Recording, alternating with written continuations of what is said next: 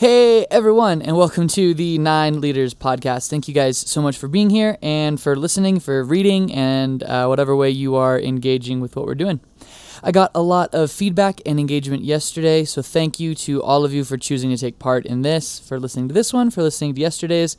It means a lot to me that you would participate in this. So, let's get right down to it. What is the Enneagram? So the Enneagram, at its simplest, is a personality profiling system. It's similar to Myers-Briggs, but in my mind, the end goal is a lot different. I think that Myers-Briggs is great and helpful, and everyone should take it. I myself am an INFP or an INFJ, depending on, I don't know, what I had for lunch. It kind of fluctuates between those two. But Myers-Briggs is really good at telling you who you are and what your strengths are. What it doesn't do, that the Enneagram does do that I really appreciate, is it does not offer you a path forward. So if Myers-Briggs is really interested in who you are, Enneagram is much more interested in telling you who your false self is. So what are the strategies that we're using to cover up our insecurities, cover up our fears, push our desires and project our desires onto other people? What are the false ways that we have set up our lives to get those things and to talk through some of that stuff? And the Enneagram offers us a path back towards our authentic self. So I was introduced to the Enneagram by some friends, and in the last couple of years, it's become really popular among hipster Christians. And hipster Christians has been my scene for at least 10 years. So I also got really into it, really involved, and really interested in the Enneagram and what it does. So let's talk a little bit about the history. I love history, and I like words, and I like looking at those kinds of things. So let's talk about those and move on from there. So Ennea means 9, and gram means shape. So Enneagram is a 9-pointed shape. If you imagine what it looks like, it's an irregular star with each point representing one of the 9 personality types. 9 is at the top and rotating clockwise until you get back to 8 and all the way around. So that's what it looks like. And the history of it is, it's kind of, controversial is not the right word, but it's debated. We know that it's old. We don't know how old it is. The Catholic Church traces its origins back to the Desert Fathers, who were a group who fled Rome once Constantine made Christianity the official religion.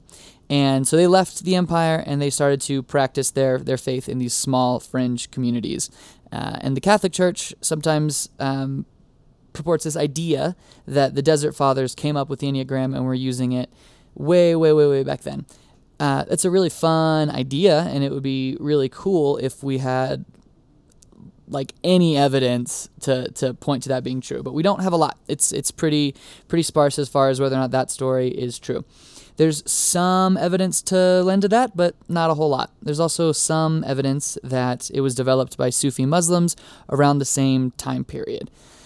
The truth is, we just don't know. We don't know where it came from. We don't know who developed it, but we do know that it's been being used for a long time. It's been being used for hundreds of years. We can find traces of its use going way back.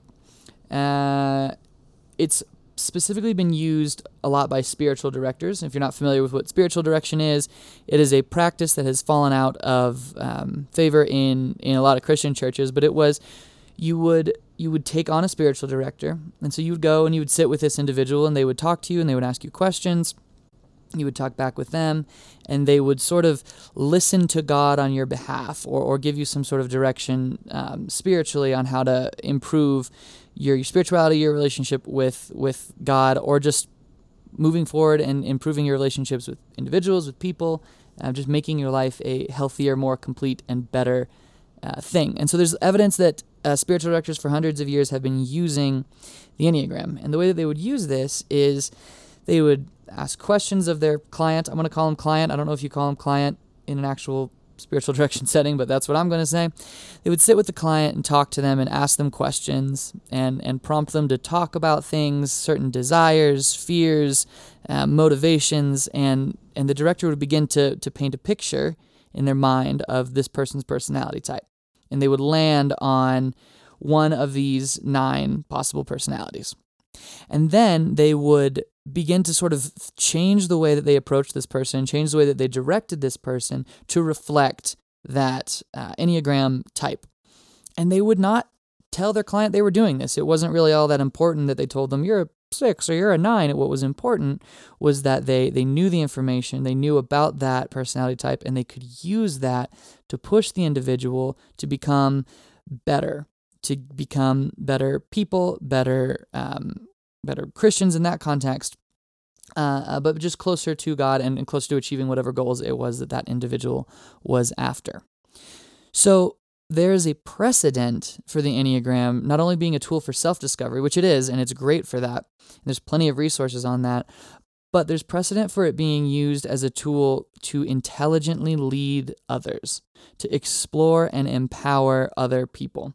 So what I'm interested in, and what 9 Leaders is interested in, is helping people who lead people empower those people to grow and to be all that they can be. So think with me for a minute. If you are able to sit with your staff and you know this person is a 7 or a 5 or a 3 or a 2 or whatever it is, you are able to then push them and interact with them and motivate them in ways that are going to be really, really effective for them.